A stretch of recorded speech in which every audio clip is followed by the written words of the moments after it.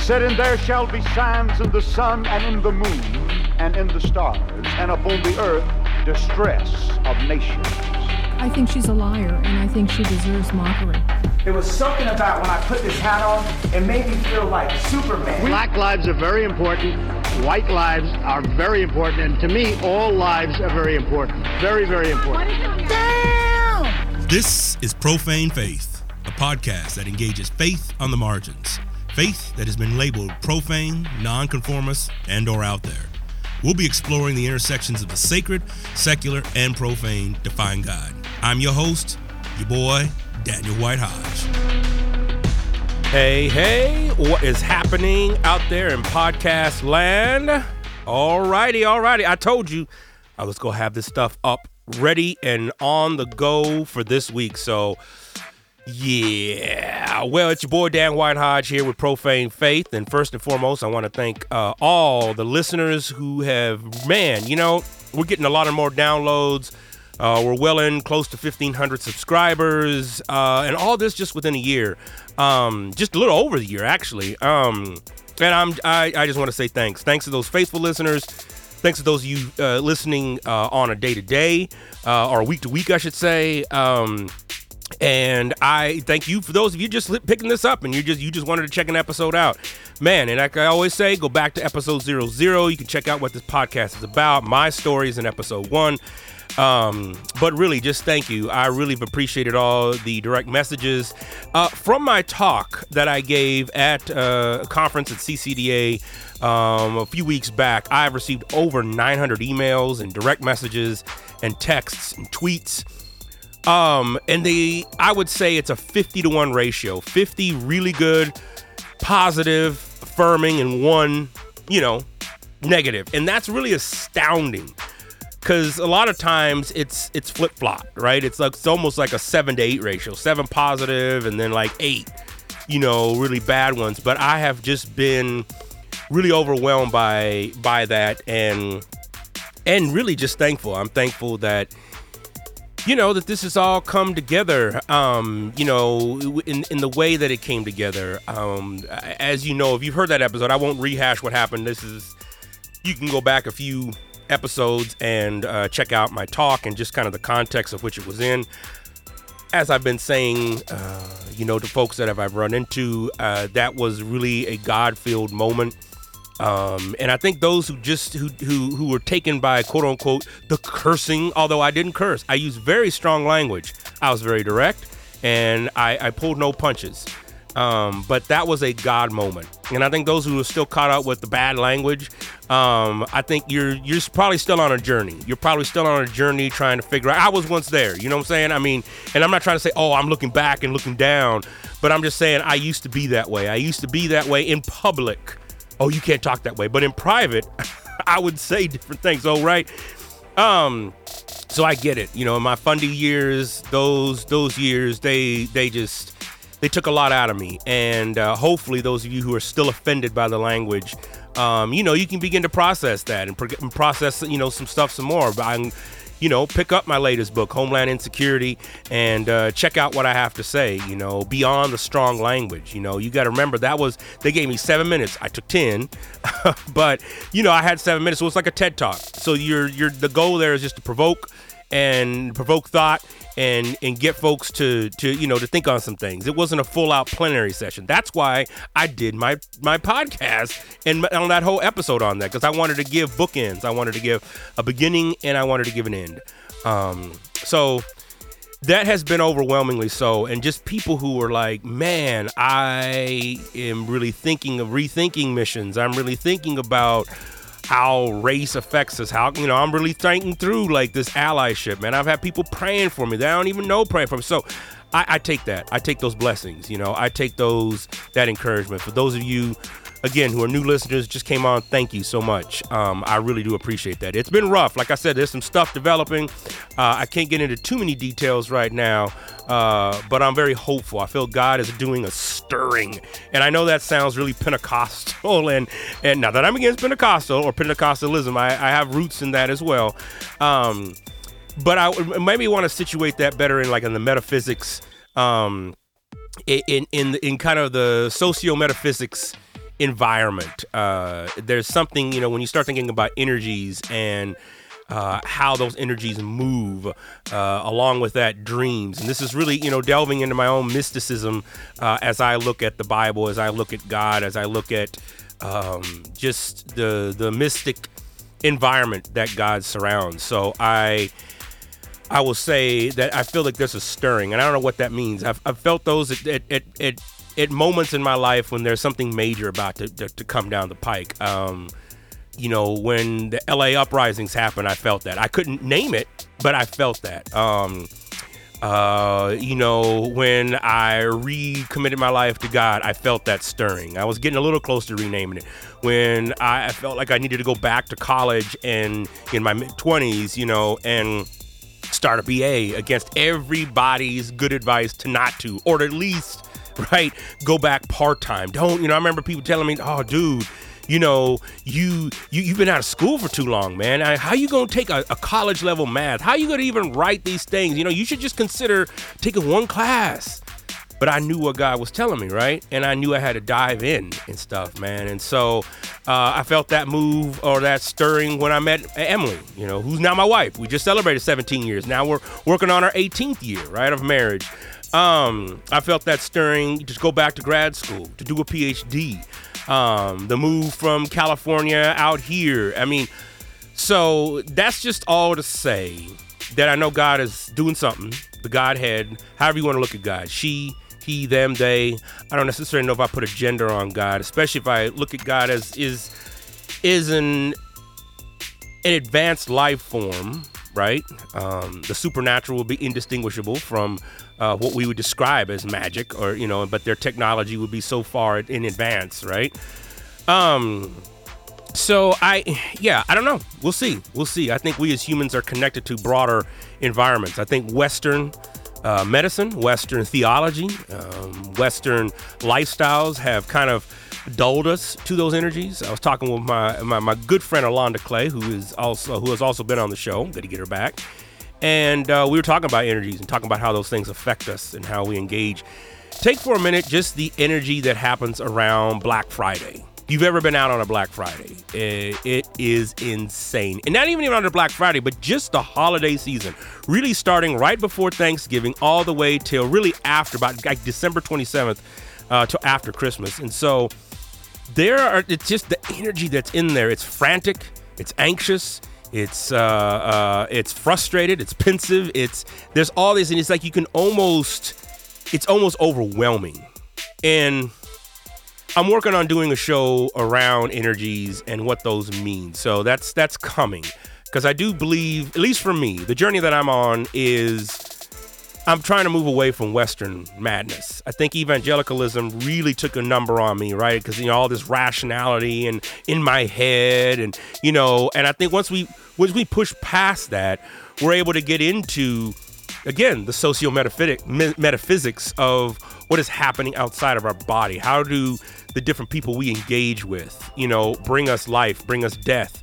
How can you begin to recognize some things that are coming ahead of time?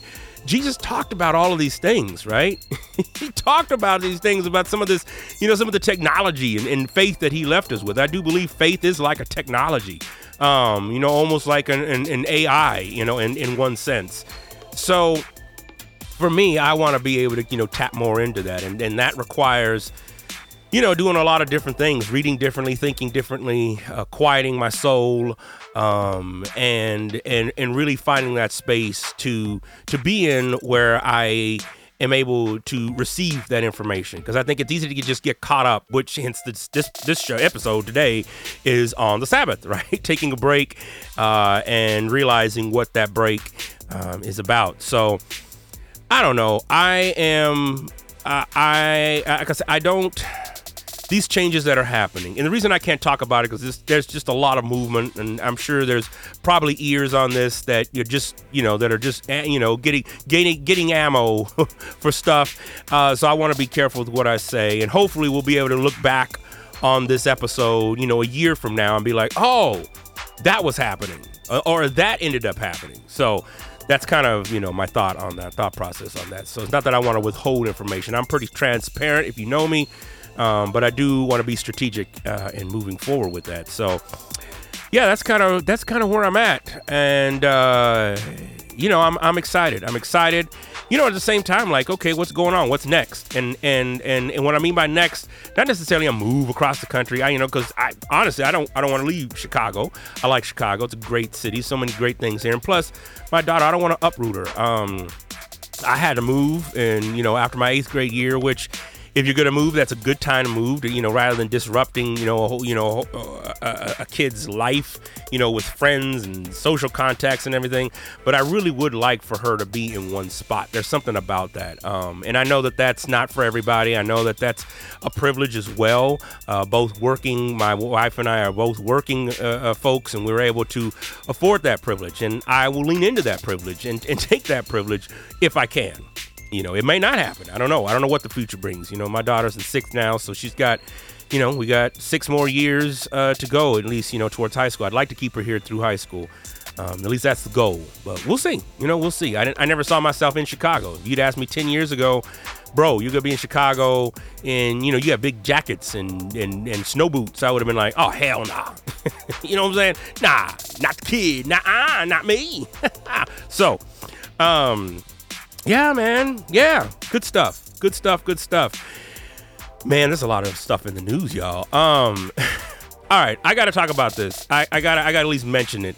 And I'm thinking about doing a special episode on it as well. But I'm sure you've already heard by now, the American missionary killed on a remote Indian island. Let's see. John Allen Chow. He was a missionary out in India. He's the young American. He was paddling his kayak toward a remote Indian island whose people have resisted the outside world. Interesting language there in this article. Outside world for thousands of years. Believed God was helping him dodge the authorities. God sheltered me and camouflaged me against the Coast Guard and Navy, said John Allen Chow wrote before he was killed last week on a North Sentinel Island. All right. Here we go. First and foremost, any life that's taken, I mean, that's bad. That's not good. I don't want to see folks get killed. I really don't. And I think about, somebody's life, especially as young as this guy looked.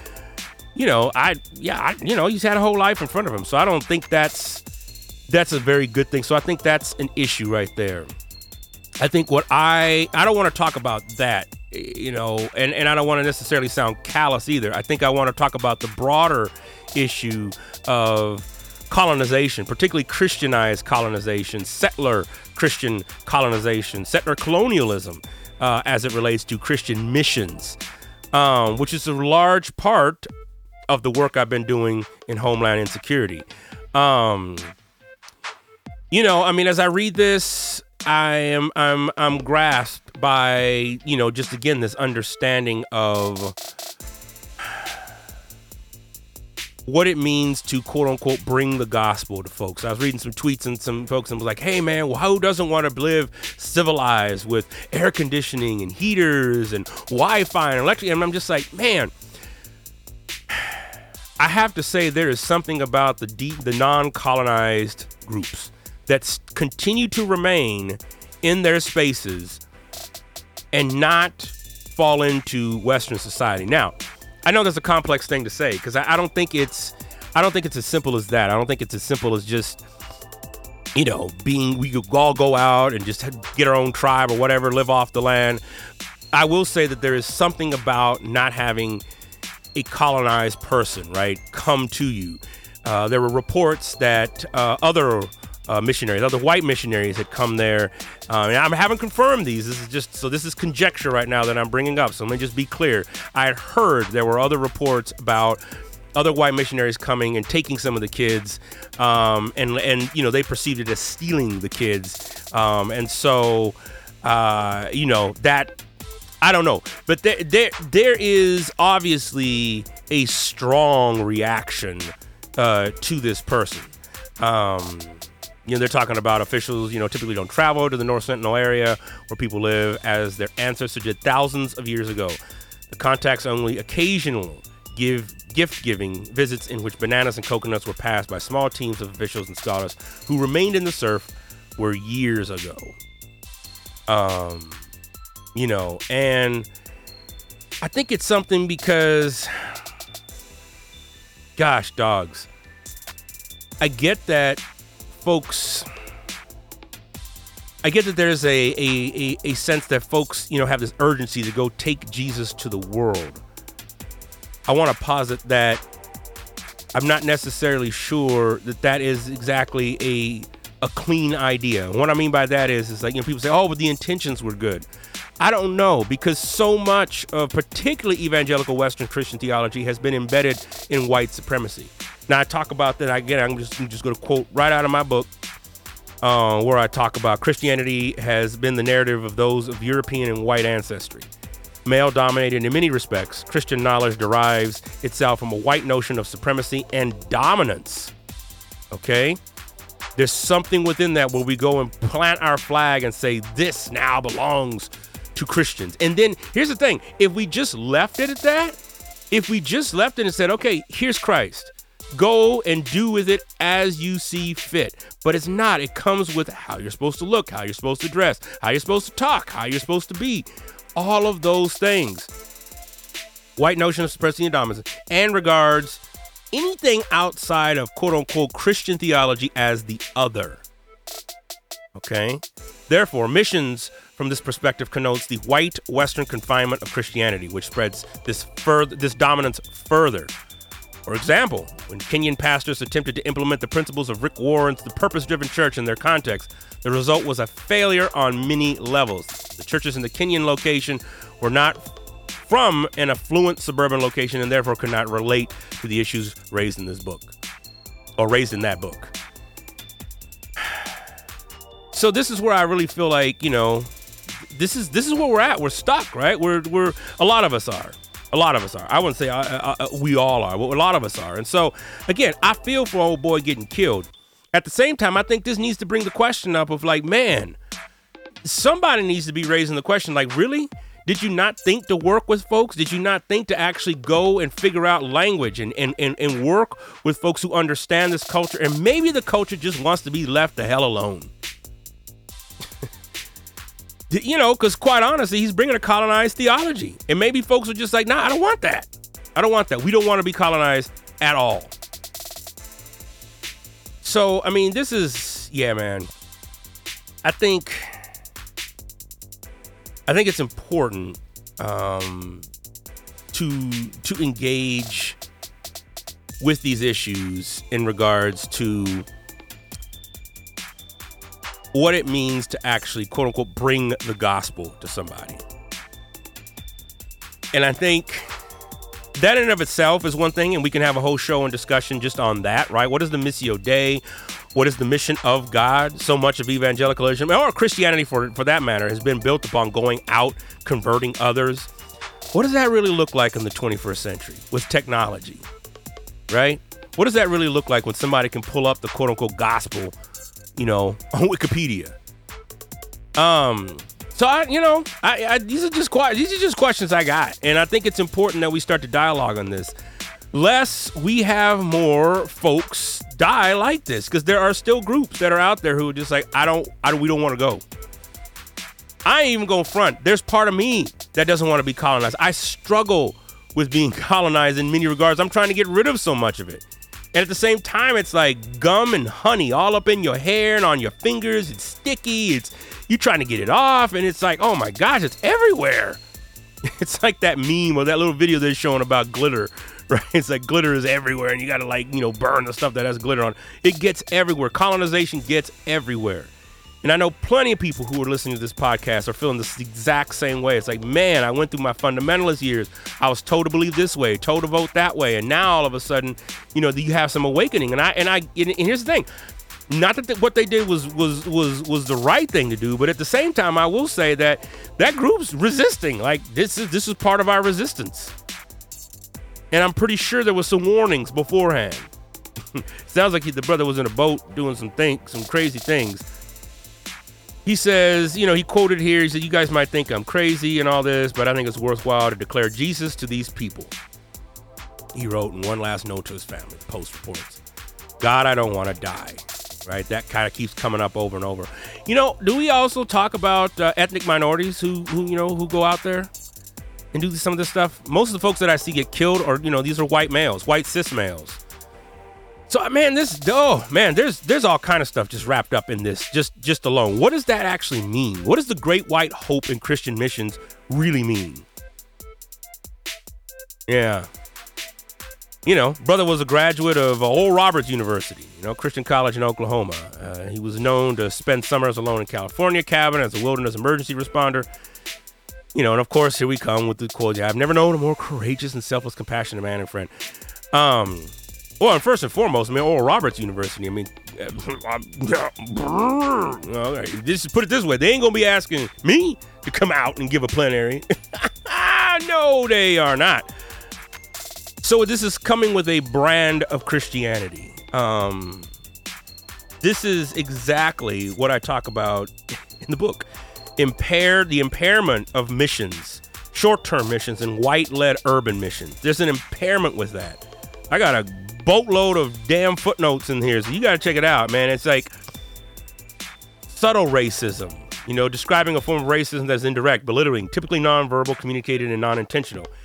I make the case that with gentrification, of many urban cities in America, ethnic minority students, predominantly Black and Latinx, are making their presence known in what has been a traditionally white youth ministry settings in the suburbs. I give some sources here to kind of look at that, but my point being is that most people don't know how to engage with that population. They don't know how to look. They don't know how to feel. And so, again, going back to my training, the gospel is universal. No, the gospel is racialized on many corners. How you see deity matters. How you understand deity matters. How you engage with the amount of issues of race in your own life will determine how you look and engage with the gospel, how you present that gospel. Because I can guarantee you, old boy here was coming with a white theology, straight up, and a conservative one at that. So these folks are like, nah, no thanks, nah, I'm out. So, and I'm reading other things, where American missionaries' death, of course, is going to hurt India.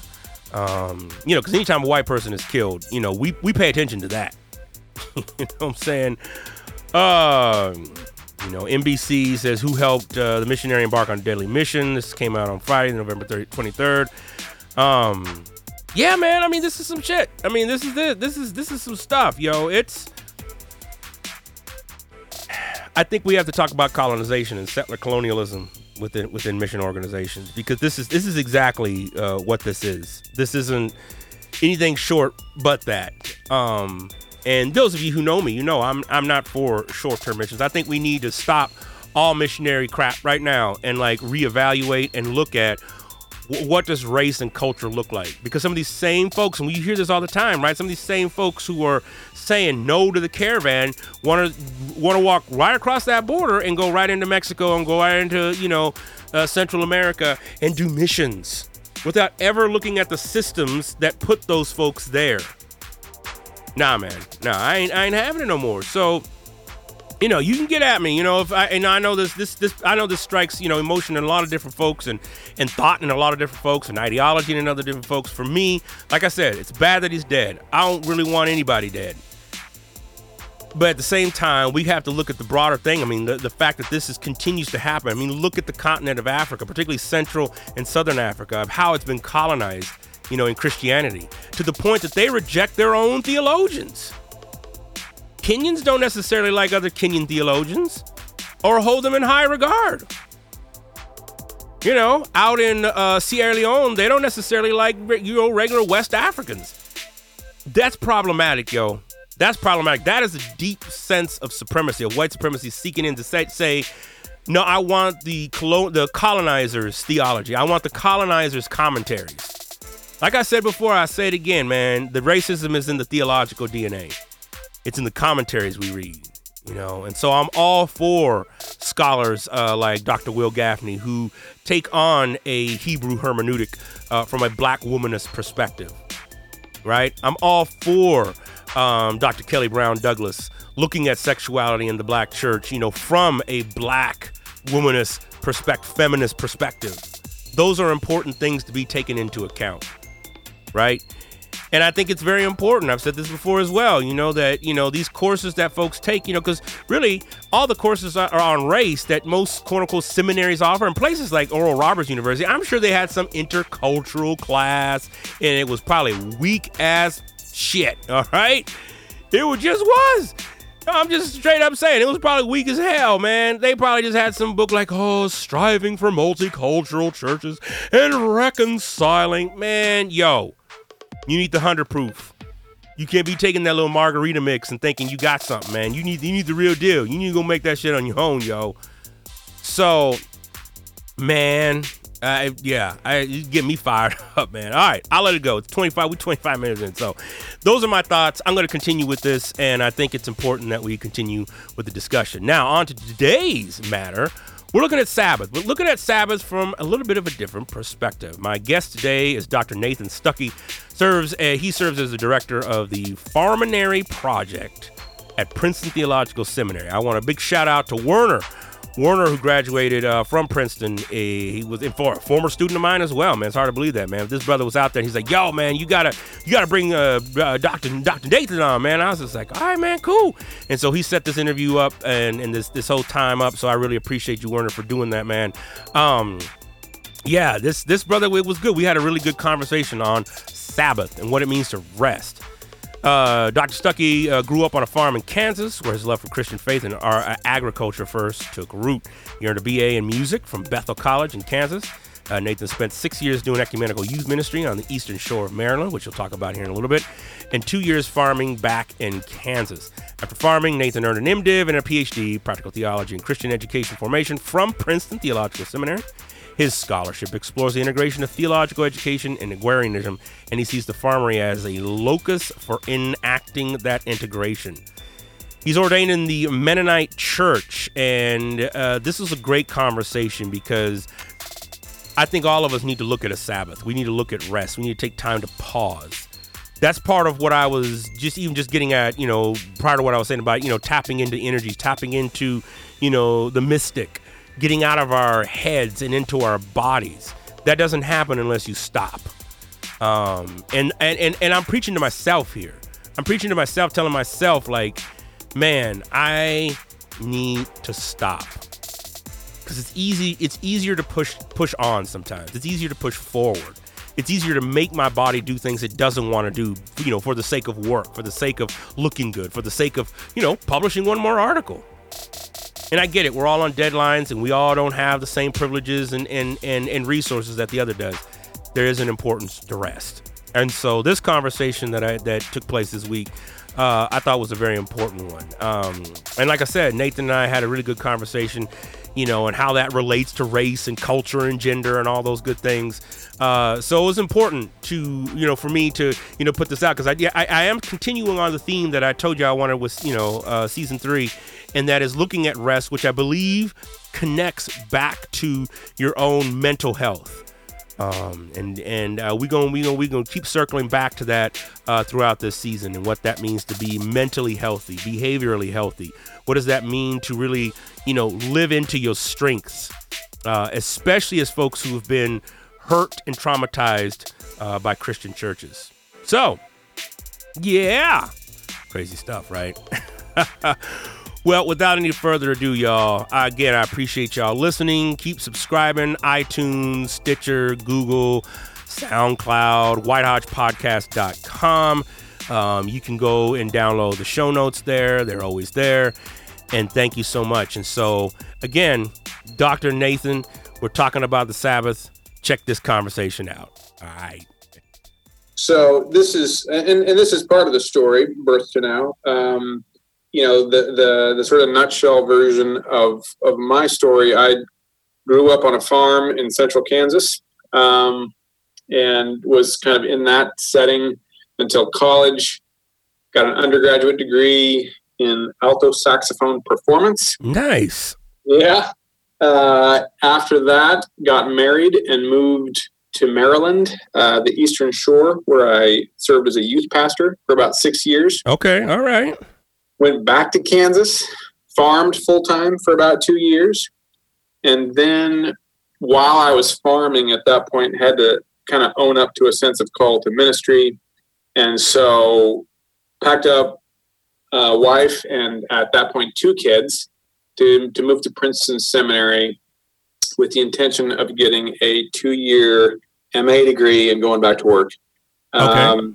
Then the MA became M.Div, which transitioned into Ph.D., which then transitioned into Farminary, which is the project that I get to lead at the seminary now.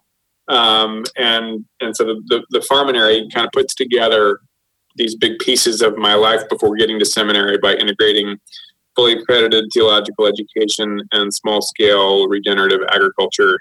And we do this at the seminary's 21-acre farm, and we're working on curriculum and program to get our students, faculty, broader community, hands in the soil, with this idea that the skills and the proficiencies, the sensibilities of an adept agrarian, a good farmer, good gardener, good animal husband broadly overlap with skills and proficiencies of a good leader in the church or the world. So somebody who knows how to pay attention to seasons, somebody knows how to tend life, somebody knows how to go into a ecosystem and assess where is it vital and where has its vitality been compromised and how you respond in such a way that might restore vitality. All those things are pastoral in both senses of the term, cutting both to, say, the congregation, community, but also to the field, to the garden. So that's where I'm at right now. I know Werner connected us because of my work on the Sabbath. My dissertation was on young people and Sabbath. Okay. And there are, for me, deep connections between that work on young people and Sabbath and the Farminary. But you have to dig down a couple of layers into the Sabbath work before some of those connections become more evident. So there's a lot. Yeah. So I don't know where you want to dig in from there, or I'm happy to riff on any of that. No, well, I mean, I'd be definitely very interested in, particularly, what Sabbath looks like. I mean, I was raised in the Seventh-day Adventist faith, and so, growing up, it was a heavy diet of Sabbath. But Sabbath, of course, meant one thing, and oftentimes it got fundamentalized and very much about dogma and rules. And I think from all of that, I took. Man, rest is important. I mean, being balanced, or not even balanced, but just having a rhythm in that. And, and this is really one of my first semesters that I've really tried to take control of my own schedule rather than it taking control of me. So I'd be curious to know what does that look like? What does Sabbath look like? What do you mean? What do you mean by that particular term? And how does that play out with what you're looking at? Yeah, absolutely. So when I teach Sabbath, I'll most often start Genesis 1:1 and sort of cycle through this 7-day creation story, and I'll say, what did God create on day 1? Okay, so it's light. And then I'll say, okay, so what were humans doing at this point in the story? Well, they're not doing anything. They haven't been created yet. And so then you go through day 2, 3, 4, 5, all these things. God does all this stuff, all this creation. What are humans doing at this point in the story? Well, they're not doing anything because they don't exist yet. You finally get to day 6. All the land animals are created, and then at the sort of end of this creative activity on God's part, there's humankind. And it seems, well, I would say one of the errors of, as far as like history of interpretation is concerned, is that human interpreters have too often interpreted that as the pinnacle of the story. Humankind is created. That's just as good as it gets. But I don't think it is. I think there's another day, right? And so you get to day 7, and there's this interesting phrasing. If you look at Genesis 2:1-3, which is the description of that 7th day, the way the NRSV uses the term finished is actually confusing, because it says on the 7th day, crud. I'm going to grab it because I want to get it right here. Just a second. No, hook that up, man. Shoot. gonna interrupt the story for station identification. Genesis 2. It reads like this. So 2 verse 2. And on the seventh day, 2:1. Thus the heavens and the earth were finished, and all their multitude. And then verse 2, and on the seventh day, God finished the work that God had done, and God rested on the seventh day from all the work that God had done. So it uses the term finished 2 times in a confusing way. So it begins with, thus the heavens and the earth were finished. Look back at the previous 6 days saying it's finished. But then it goes on to say, and on the seventh day, God finished the work that God had done. So what do we do with that? How is it finished, but then it gets finished? And so I lean into, you'll have to excuse my reference to Dead White Guys. It's all good, man. Come with it. But I lean pretty heavily on Karl Barth's interpretation of this day, of the creation saga. And so the way he spins this is he says, look, God's creative activity is finished at the close of day 6. And that's concluded. But on day 7, it is still true that God finishes creation. But God doesn't finish creation through more work. That's not what it says. It says that God rested and God finished creation.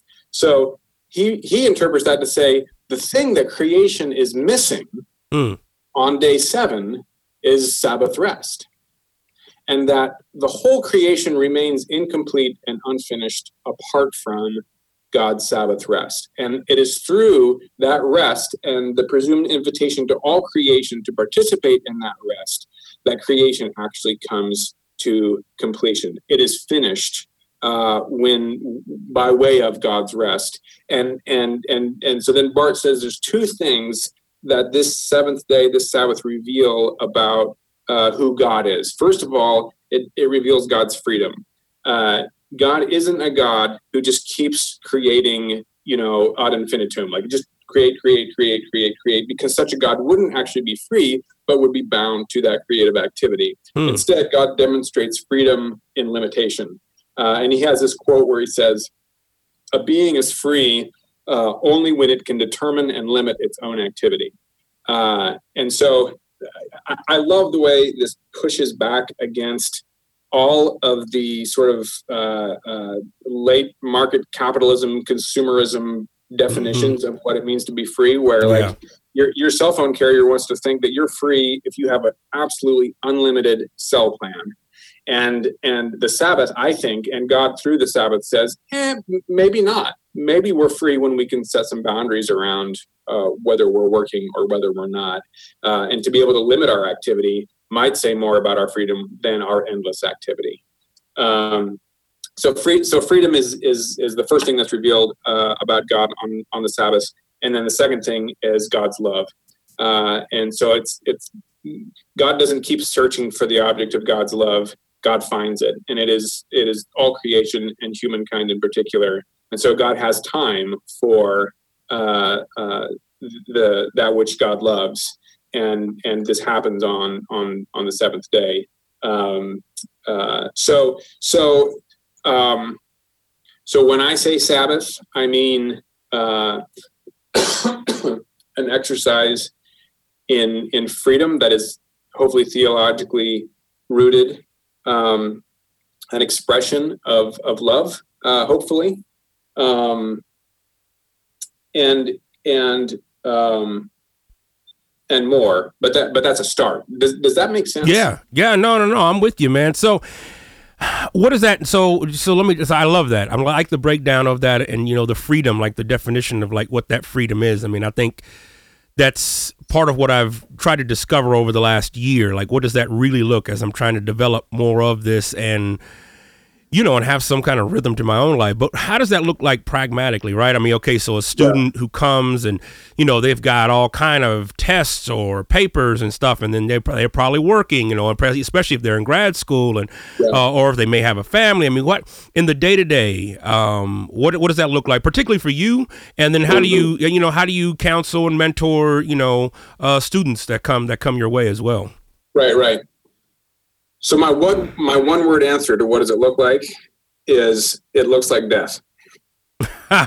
Okay. All right. So hang with me here for a second. All right. Come on. Another all important Sabbath story for me is Exodus 1-16.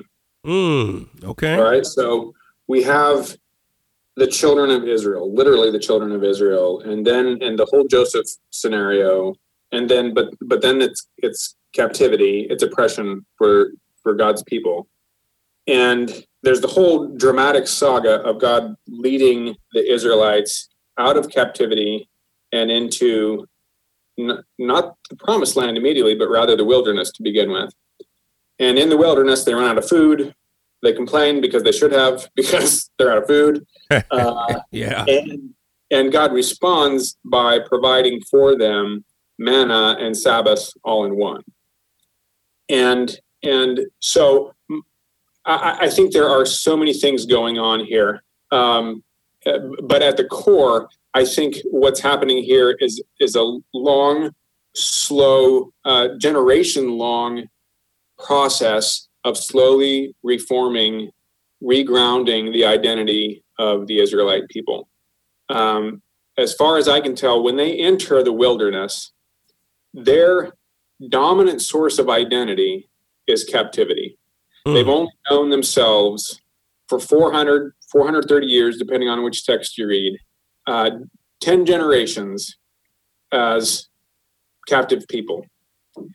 And so they show up, and it in some ways it makes perfect sense that when God provides manna and along with it, there's a quota, right? It's 1 omer per day. Like, this is a language they understand. They've been doing quotas for generations, but it's not this like unattainable quota. It's like this small daily bread quota, and it's 1 omer, but then that's it. 1 omer, then eat it all, and then come back the next day and gather an omer and eat it all and repeat until you get to day 6. On day 6, gather 2 omers, save an omer for the 7th day, and then on the 7th day, stop. Okay. All right. Eat the omer you have, and then start over on day 8. So if the worth of a person of Israel in Egypt is founded on anything, it's on their productivity. They are worth in Egypt exactly however many bricks they can produce. And as far as I can tell, my read of this scenario is when they get to the wilderness, God is saying, that is not going to work for my people. Okay. My people will not be known first and foremost for their productivity, for what they can accomplish, for what they can achieve. They're going to be known for something else. And so as far as I can tell, again, like what's being asked of the Israelites in the wilderness is radical trust in God's provision. So to actually eat, to only have an omer in your tent and to eat it all, no savings for tomorrow, but to trust that it's going to be there again, right? Like it to me, it turns on trust. And so I just speculate that part of what's going on here is a transformation of their identity from a people who are primarily a people known as captive to a people who trust radically in God and that it's manna that is provided directly, bread of heaven, and that it's just a gift of grace, which incidentally goes back to the 7th day Sabbath, and Bart does a lot with this whole, the humans aren't doing anything for the first 6 days, so they don't exist. At the close of day 6, it seems like the humans are ready to get to work. God's given them a sort of like a job description: be fruitful, multiply, fill the earth, subdue it, all this. So it seems like they should get to work on day 7, but that's not how the story goes. On day 7, it's Sabbath. And at that point in the story, there's no way for them to conceive of that Sabbath rest as something they have earned. It can only be a gift of God's grace. And so Bart says right there, day 7, grace already precedes the law. And then you fast forward to the Exodus 16, and the story there is manna at God's provision, and I think the slow reformation of their identity to a people who trust in God, which leads me to death. So, okay, what does Sabbath look like? I think it looks like death. I think that Sabbath invites us, through the Sabbath, God invites us to the passing away of every identity that is not rooted in God's grace. So that identity that is rooted in productivity, in achievement, in how many papers can I write, how many pages can I read on the Sabbath, that dies. And in its place, slowly through time, is an identity rooted instead in God's grace and provision. So I didn't, again, there's a lot of different sources for me and this vision of or that definition of Sabbath. And an important one was me hanging out with about 40 seniors in high school a couple of years ago, and was doing, in academic terms, I was doing empirical research with them. In pastoral terms, I was trying to listen really deeply to how they understood and experienced rest. Okay. So through these time diaries that they did and focus groups and interviews, they ultimately defined rest in terms of worry, pressure, anxiety, and stress. So in other words, rest is rest if it reduces my stress, if it reduces my anxiety, if it reduces my sense of pressure for the things that I have to do. So that makes sense to me. I can get behind that. But then as we continued to unpack this, they went on to confess what I would call a cruel irony. And the cruel irony was that as we unpacked rest more and more, they confessed that rest creates its own anxiety. So they longed for this rest that will reduce their stress, reduce their anxiety. But then when they tried to get into it, it actually created its own anxiety. And again, this isn't actually that surprising. When we try to stop, all of a sudden we're smacked upside the head with all the stuff that we're not doing, all the stuff on the to-do list that we're not accomplishing. And my interpretation of that anxiety for these young people is that it is a threat to the identity that they have inherited from the culture at large, from an industrious society, and also from a church that has lifted up, doing and accomplishing, maybe to the expense of a resting that is rooted on something other than what we can achieve or accomplish. So it's and I mean, full disclosure here, this is straight up autobiography as well, right? Like, you try to rest, and you are confronted with, let me rephrase, I try to rest, and I am confronted with the degree to which I have staked my identity on my own accomplishment. And that is not easy. So my take on Sabbath ultimately is that it is a practice in receiving life through death. And that this question of like, what does it look like?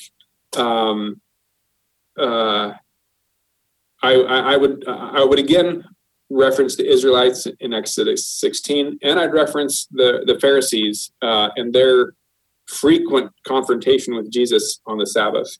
Yeah. So in both cases, for the Israelites in the wilderness, the invitation is on the Sabbath, don't go gather manna. Stay put. For the Pharisees, and without going into great detail there, my interpretation of what Jesus is asking of the Pharisees on the Sabbath is put down your legalism, put down your trust in the law, and instead trust in God's grace. In both cases, whether it's the Israelites or the Pharisees, the invitation is for God's people to put down something on which it appears their lives depend. So the Israelites in the wilderness have a really strong argument as far as, look, our lives depend on this manna. We don't get the manna, we don't eat, we die. The Pharisees, a similar argument with the law, right? They see the law as sort of the boundary, the protection of this covenant relationship. And I think in both cases, God's invitation is put it down. Put down the thing that you're tempted to believe your life depends on it. And then your hands are open to receive this grace, this rest. And yes, it's going to mess with you. And I'm more and more convinced that disorientation and that anxiety is part of the point of the Sabbath. It's supposed to mess with us all the way down to the level of identity, of who am I? Where do I really stake my claim as far as who I am or who we are as God's people? And it's extremely difficult. But as you journey through that, there is this possibility of a recognition and a reception, or a recognition and a receptivity to an identity that is infinitely more satisfying and profound than the frailty of any identity that's just merely rooted on what I can do or achieve. Wow. Man, all right. So there's so much there. That is good. So, all right. So, I mean, as I was trained, particularly as a young youth worker myself, and having come through really the annals of youth ministry, it was productivity. It was, you had the intersection of being Black and having to deal with, all the racial components of that. And then, what you have to do to raise money, all those things. I mean, let me start here. Let me ask, what then does that process look like when you add in those intersections? And there are, I feel like oftentimes people fail upwards. So it's like you get the most anxiety-ridden, stressed out, unprocessed in terms of their own mental health person at the top of an organization, and they are the ones that they don't take no for an answer. They don't think they're drivers, and they're up at 5 a.m. and they're in bed at 11, and they start the whole day again, and somehow they think that is accomplishing. And then of course you throw ministry on top of that. Well, this is God has got me. How then does one navigate some of those arenas, given what you've broken down so eloquently here, and looking at that death, that process? Because then the next question I want to figure out, like, what is that death, when you talk about that? I mean, because I like that, right? It gets at you in your own identity. I mean, that is huge. But let me start there. Does that question make sense? Yeah, I think it does. Because it gets at, I mean, so I can't obviously speak, I'm coming at this as a white male, right? So I can't speak into this necessarily from another, location, but what I hear in your question and your comment is the extent to which so much of the culture around ministry is go. And it is like the people who quote make it in ministry tend to be exactly like you said, the ones who are crazy driven, right? And they're getting up and they're the ones who would identify God as a source for their drivenness. Yeah. Oh, absolutely. So I have a story, and I don't know if it gets at it. Break it down. Come on. Yeah. So I was a youth pastor for 6 years. And I had a youth, young woman named, we'll call her Sarah. And she was the youngest child of this woman in the church who was just this faithful, lovely woman. But Sarah was, she was this woman's sort of last hope for one of her kids staying in the church. All her other kids had kind of grown up and just like they'd had it with the church, had gone their different ways. Sarah's mom gets cancer. And as she is passing away from cancer, in the process of that terrible situation, she basically looks to the church and entrusts Sarah to us. She says, please make sure Sarah stays in the church. And so we as a church promise we'll do everything we can. And so Sarah's mom passes away, and it's heartbreaking. And Sarah sticks with the youth group for a while, but it's not very long before like you can just watch her tuning out, right? Yeah. And you just kind of, it's like this long, slow train wreck where you can just see her making these decisions, and she's grieving, and she's, and all of her older, she's just following the path of all of her older siblings. And there is this sense of crazy helplessness as a pastor. And so there is within that, this question for me, this Sabbath question of like, wait a minute, am I really saying to the youth, to myself as youth pastor, that even though this woman has entrusted her child to you to keep her in the church, and she's out there, Sarah's out there doing who knows what with who knows who, that you're telling me to stop and rest? And my only response to that is yes. And the reason being is that at some point I have to acknowledge that I can't save Sarah. Wow. And in some sense, it is an entrusting of the ministry to Christ. To say this at the end of the day has to be Christ's ministry. Yeah. And there's a long history, especially within youth ministry, of us youth pastors getting the old Messiah complex and thinking, well, right. If we don't save the world, who's gonna? Right. But when and where in our lives do we remember at that sort of core visceral identity level, we ain't Savior, and we're not supposed to be? And is it possible that in this regular ceasing, and the Hebrew term there for Sabbath literally means to cease or to stop. When is it possible that that regular ceasing is also this reminder that there's work that was never ours to do? Wow. Again, that's easier for me to say that 10 years removed from, Sarah's story. And it's a much more difficult choice when, Sarah's shooting you text messages now, and you said it was going to be Sabbath time, or whatever the case. Yeah. But I do think that it comes back to identity stuff, and it comes back to what work is ours and what work is not ours, and how do we practice our radical trust in God? What does that look like? And there are a lot of different ways that we can do that.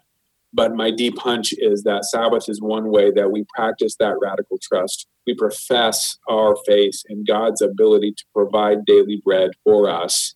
And we are willing to endure the deaths that might ensue because of that. Now, I say all that recognizing, I think that the Pharisees make this terrible error and end up trusting in their Sabbath legislation more than they trust in the giver of the Sabbath, right? So, all the question about, well, if your ox is in the well, what are you going to do? Well, you're going to go pull your ox out, right? So there's I don't have any clean, 3 easy steps to perfect Sabbath practice, but right. I do think that we can look at the patterns of our lives, and I think it's really important to have people journeying with us who might be able to look at us and say, you know what, it looks like if you're looking for that thing that you're trusting as if your life depends on it, might be this, might be that, might be email, might be writing, might be I don't know what, right? But to have a community that puts this stuff down together and professes in faith a deeper identity, I think it can be really transformative for communities of faith. But it's one of the hardest things we'll ever do, as far as I can tell. Oh man, I mean, because what you're talking about, and this is part of one of the themes that I wanted to have here for my new season is to really look at mental health. Like, what are the things that drive us? What are the things that we are looking? And I find, and I'll speak for myself, that a lot of it is surrounding that, because it's like, well, I don't want to rest. Maybe sometimes the rest means now I have to reflect on things. Like you said, going down to that identity. What is my identity in? Am I really trusting God, or am I really still trying to control something? And I know that was the case, especially early on in my ministry, but also even as I disidentified, when I moved away and then my title wasn't youth pastor anymore. It was like, that was like an identity crisis, but that came about because I was, I had to rest. I had to go through that, right? Rather than, continuing the noise and stuff, man. So really what you're talking about, and correct me if I'm wrong, is a deeper, self-introspection, there's almost the intrapersonal communication within ourselves. Like, what do we tell ourselves that keeps us going? I mean, is this sort of, go ahead. I think that's exactly right. But I think it applies equally to faith communities, to Christian faith communities, because it can be this, I do think it is intensely personal. I think it is personally transformational. But there's a woman by the name of Judith Shulevitz. She wrote this book, Sabbath, maybe 10 years ago already. And she is a secular Jew, basically, but remembers, like, her mom tried to sort of practice Jewish faith. Her dad was like, didn't want anything to do with it. But she has these sort of vague childhood memories of her mom trying to help the kids practice Sabbath. But then she grew up and was, miles away from all this stuff. Somewhere in her adulthood, she became completely fascinated, obsessed with the Sabbath. She researched everything she could about it, and tried to practice it some, and wrote this beautiful book about the Sabbath. And at the end of the book, she makes this I think gut-wrenching and sobering confession. And she basically says, I think Sabbath is absolutely beautiful, and I could never do it. I could never do it unless I was situated in a community for which it was important. She's like, there's the societal forces are too strong.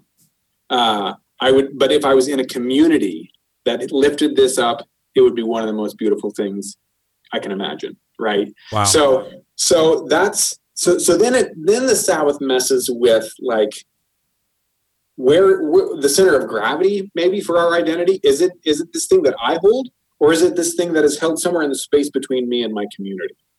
And I don't, like, this is taking Sabbath formation to a place that that's far surpasses human agency, right? Like, I think it would take a breath, a wind, a ferocious wind, perhaps, of the Holy Spirit to come across a community, given, most, I'll say at least most East Coast or urban, ministry contexts that I know of, where the emphasis is so much on productivity and activity and go, go, go. Like, what would it look like for a community to say, no, we're going to stop? And in some sense, like, we already do this. Worship in some ways is a microcosm, right? Theoretically, the community is putting down activity. It is turning its attention to God and lifting up, that identity. I think there's a reason, right, that worship and Sabbath have historically gone together. But I think it's also true, especially for those of us in ministry, that worship thing is another thing to do, right? Like, we got to get it done. We got to put it together and walk away from that, and you need a nap, right? So there's a lot of layers there. Yeah. Well, I'm wondering. So let me ask this then. Let me move on to, because this, like I said, this is rich. I mean, this is, Werner wasn't lying. Werner, if you're listening, man, this is awesome. So, well, let me ask this then. I mean, so what about, because you talked a little bit about that, right? So if you're the worship leader, so what about some of the legalism surrounding? I mean, this again was kind of my upbringing, right? It's like once I started looking at the Sabbath for what it was, and this again, what you're talking about, I wish I had, had this 25 years ago and whatnot. But as you start looking at the Sabbath and what it means, what about some of the legalism? Because I know I was prescribed a certain thing, like, no TV, no radio, nothing that, that takes your mind away from God, or nothing this and this and this. But then my question would come back and be like, okay, well, we as Adventists, we have hospitals, right? And they're open 24 hours. So what about the doctors that are there? Do they, do we just tell everybody, okay, don't get sick for the next, 14 hours or whatever? Like, I mean, so I don't know. I mean, have you had a chance to kind of, get into some of that as well? And I mean, and I know that I'll put it to you this like this. So it's not just Seventh-day Adventists. I mean, there's a church literally right up the street from mine. They're African-American Israelites, and they're right outside the, thing. They say, the fourth commandment is God's commandment, which I know exactly what they're talking about. So, well, I mean, what does that look like, in this conversation? I figured I just wanted to bring that up because you seem pretty knowledgeable in this area. So I said, let me ask Nate. I'll say this. I mean, and again, this is going to come across as abstract theologizing, but I mean it in a really concrete way. No, come with it, man. Come on with it. Shoot. And that is, I think similar to the Pharisees, I think it's a trust question again. And if we're trusting our prescriptions for what Sabbath looks or doesn't look like, then we have misplaced our trust. And so how do we hold even our Sabbath guidelines or rules, if we must? How do we hold those rules, even those rules, in open hands and say, at the end of the day, God, if it's not you that we are encountering through these guidelines, through these rules, then we need to rethink our rules, or we need to rethink our identity, or we need to rethink, this whole thing. So since you brought it up, more or less, a lot of this will be in a book that's coming out next June, I think. All right. But in the first chapter, I tell the story of a seminary student that I met here a couple of years ago, and she grew up in a home. Her grandmother, interestingly, was Mennonite. My faith background is also Mennonite. Okay. And she had this Mennonite grandmother who was deeply legalistic, especially about the Sabbath. Like she said, my grandma never used the word Sunday. It wasn't Sunday. It was Sabbath. And, right. And it was all this from like, what you do and what you don't do, all the way down to like, she couldn't latch hook, which is like this craft, project thing. She couldn't do that on Sunday. And she, through seminary and through, some of our shared explorations, had to come through that and recognize that just how stifling it was. So, again, we haven't talked a ton about Jesus and Sabbath, but if you go through and look at all of the instances in the Gospels where you find Jesus and Sabbath, I think pretty consistently the trajectory of those encounters is toward life and freedom.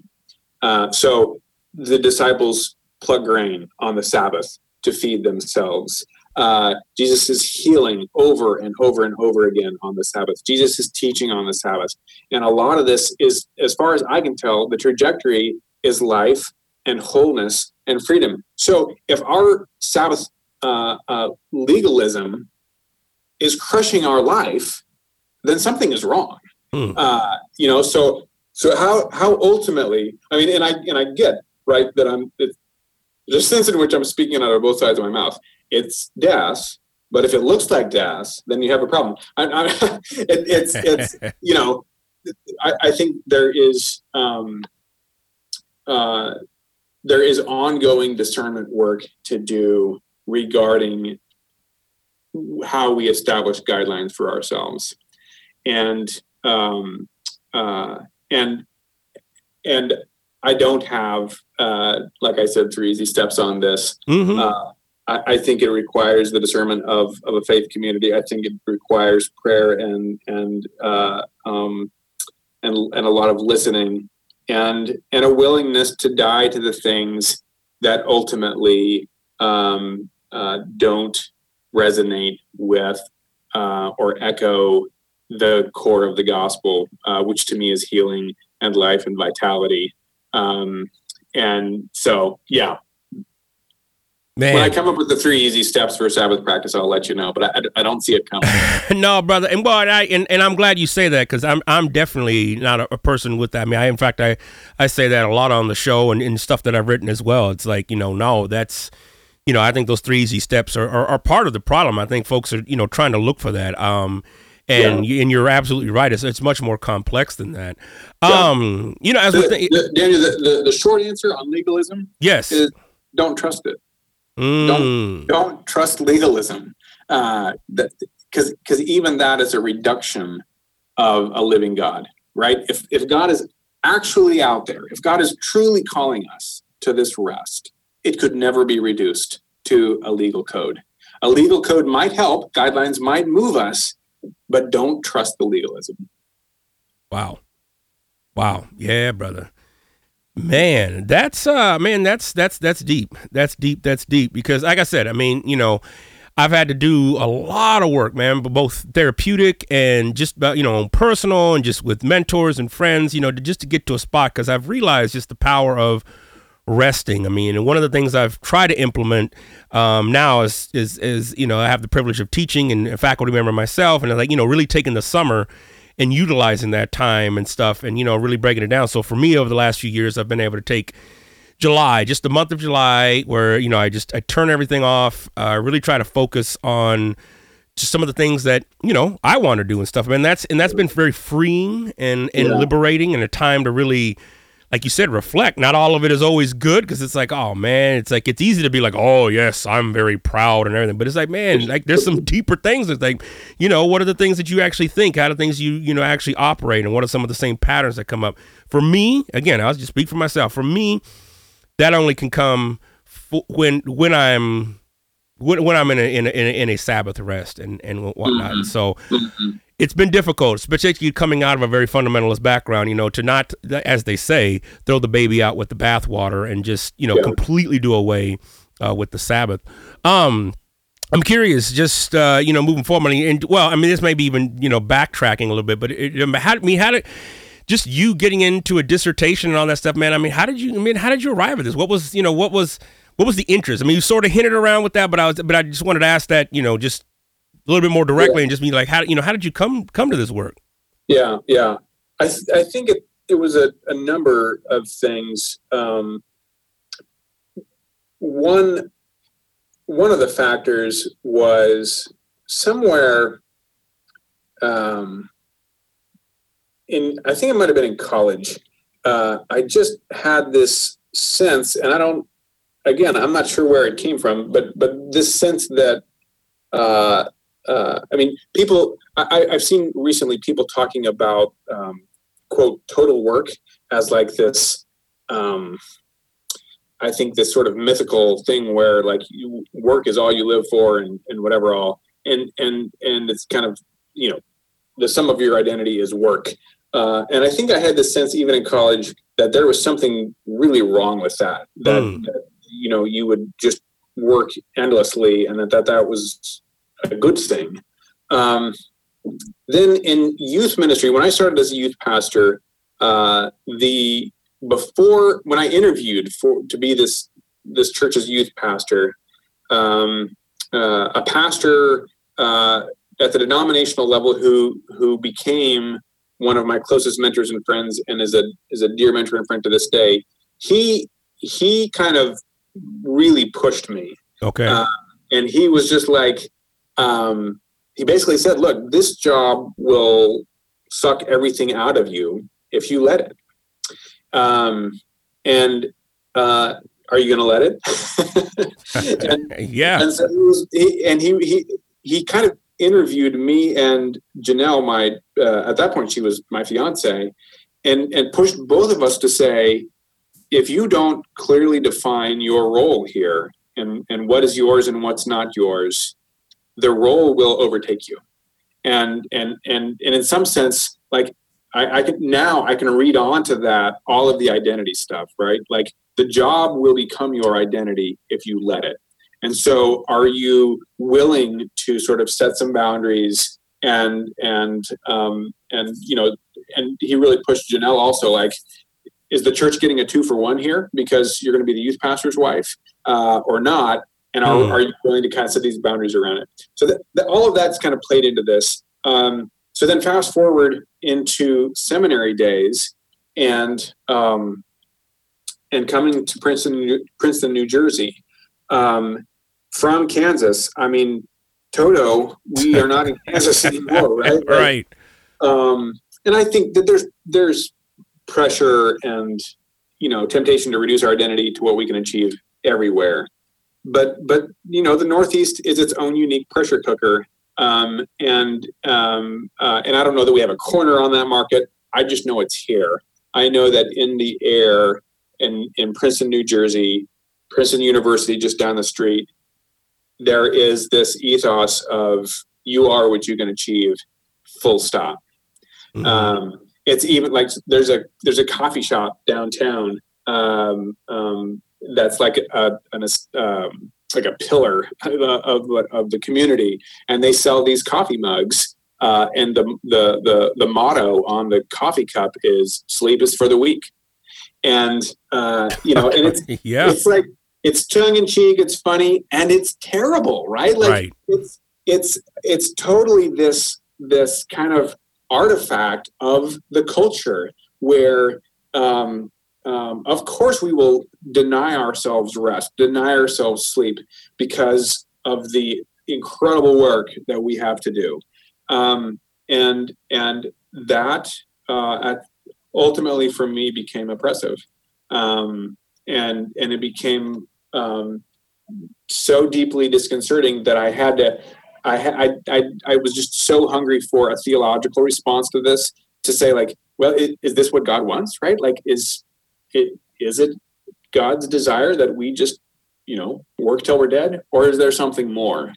And so that ultimately led into these Sabbath explorations, and into this what I see as this amazingly beautiful affirmation, even though I'm not always good at receiving it, this amazingly beautiful affirmation that before we can do anything, we are God's beloved children. Mm. And that's where it's at. So I didn't finish the story, but the seminary student who I got to know a couple of years ago, who had this legalistic grandma, she went through this process of trying to figure out how she might redeem the Sabbath.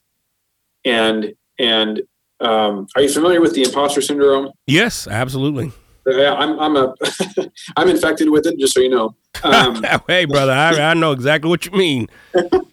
But this seminary student confessed that, like, when she got to seminary, that she just struggled severely with imposter syndrome. She'd go into the cafeteria, she'd look around the room, and she'd be like, every person in this room knows more than I do. They've read more than I do. They know Greek better than I do, you know, more than me. I'm not enough. And this was like paralyzing to her. Wow. And so as she was discerning how she might redeem the Sabbath, and she was asking this question, what is it on which it appears my life depends that I need to put down so that I can receive the gift of Sabbath? She decides, and I didn't see this coming, but she decides that her Sabbath practice is going to involve putting down imposter syndrome. Wow. So she does this for a year, and it changed her life. So when I was interviewing her about this, and I asked her, I said, well, what do you feel like God was doing in and through this Sabbath practice? And she thought about it for a while, and she said, through this Sabbath practice, I heard God tell me, I'm your beloved child, or you are my beloved child. And to me, like there's it's all there. Like the identity stuff, the putting down the stuff that tempts us to trust it, like all that. Imagine that we can set all that down and we can actually hear God affirm to us that we are God's beloved children. That's it. You know, wow. I need that, right? Yeah. I need that in my life. I think the church needs that. Youth pastors need that. People in the academy need that. Yes. The world needs to hear that before, yes. Before you could lift a finger and do anything. You're God's beloved child. Not because you earned it, not because you got enough work done, not because you did it, but because at the dawn of creation, before humankind could lift a finger in toil, God said, stop, rest, be mine first, and then go out into the world to work and to serve. Wow. Amen, man. Amen to that, brother. Wow, man, this time just flew by, brother. This time was just great. I'm going to definitely have to get you back and expound on some more of these ideas, but this has been amazing, man. Where might folks find you? Where might they, when that book comes out, where might they, come get, a few hundred copies and all that good stuff? So the title of the book is Wrestling with Rest. It's being published by Erdman's. Like I said, the last I saw is supposed to be out next June. I don't do social media. Hey, it's all good. No, absolutely. It's one of those things that put down to try to remember who I am. Yeah.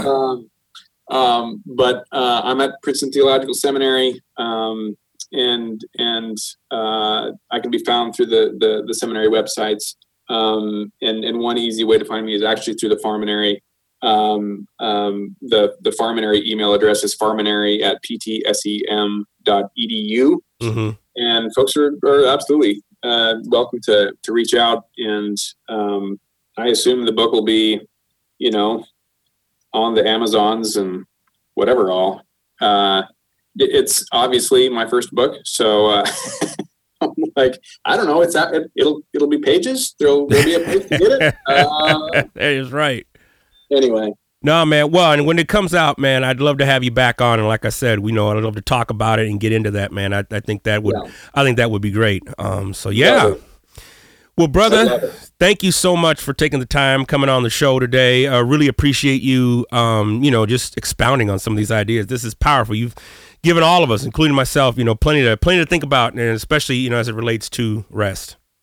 Yeah, well, it's absolutely my privilege. I am so honored for the conversation. I thoroughly enjoyed it, and trust there will be more in the future. Amen to that.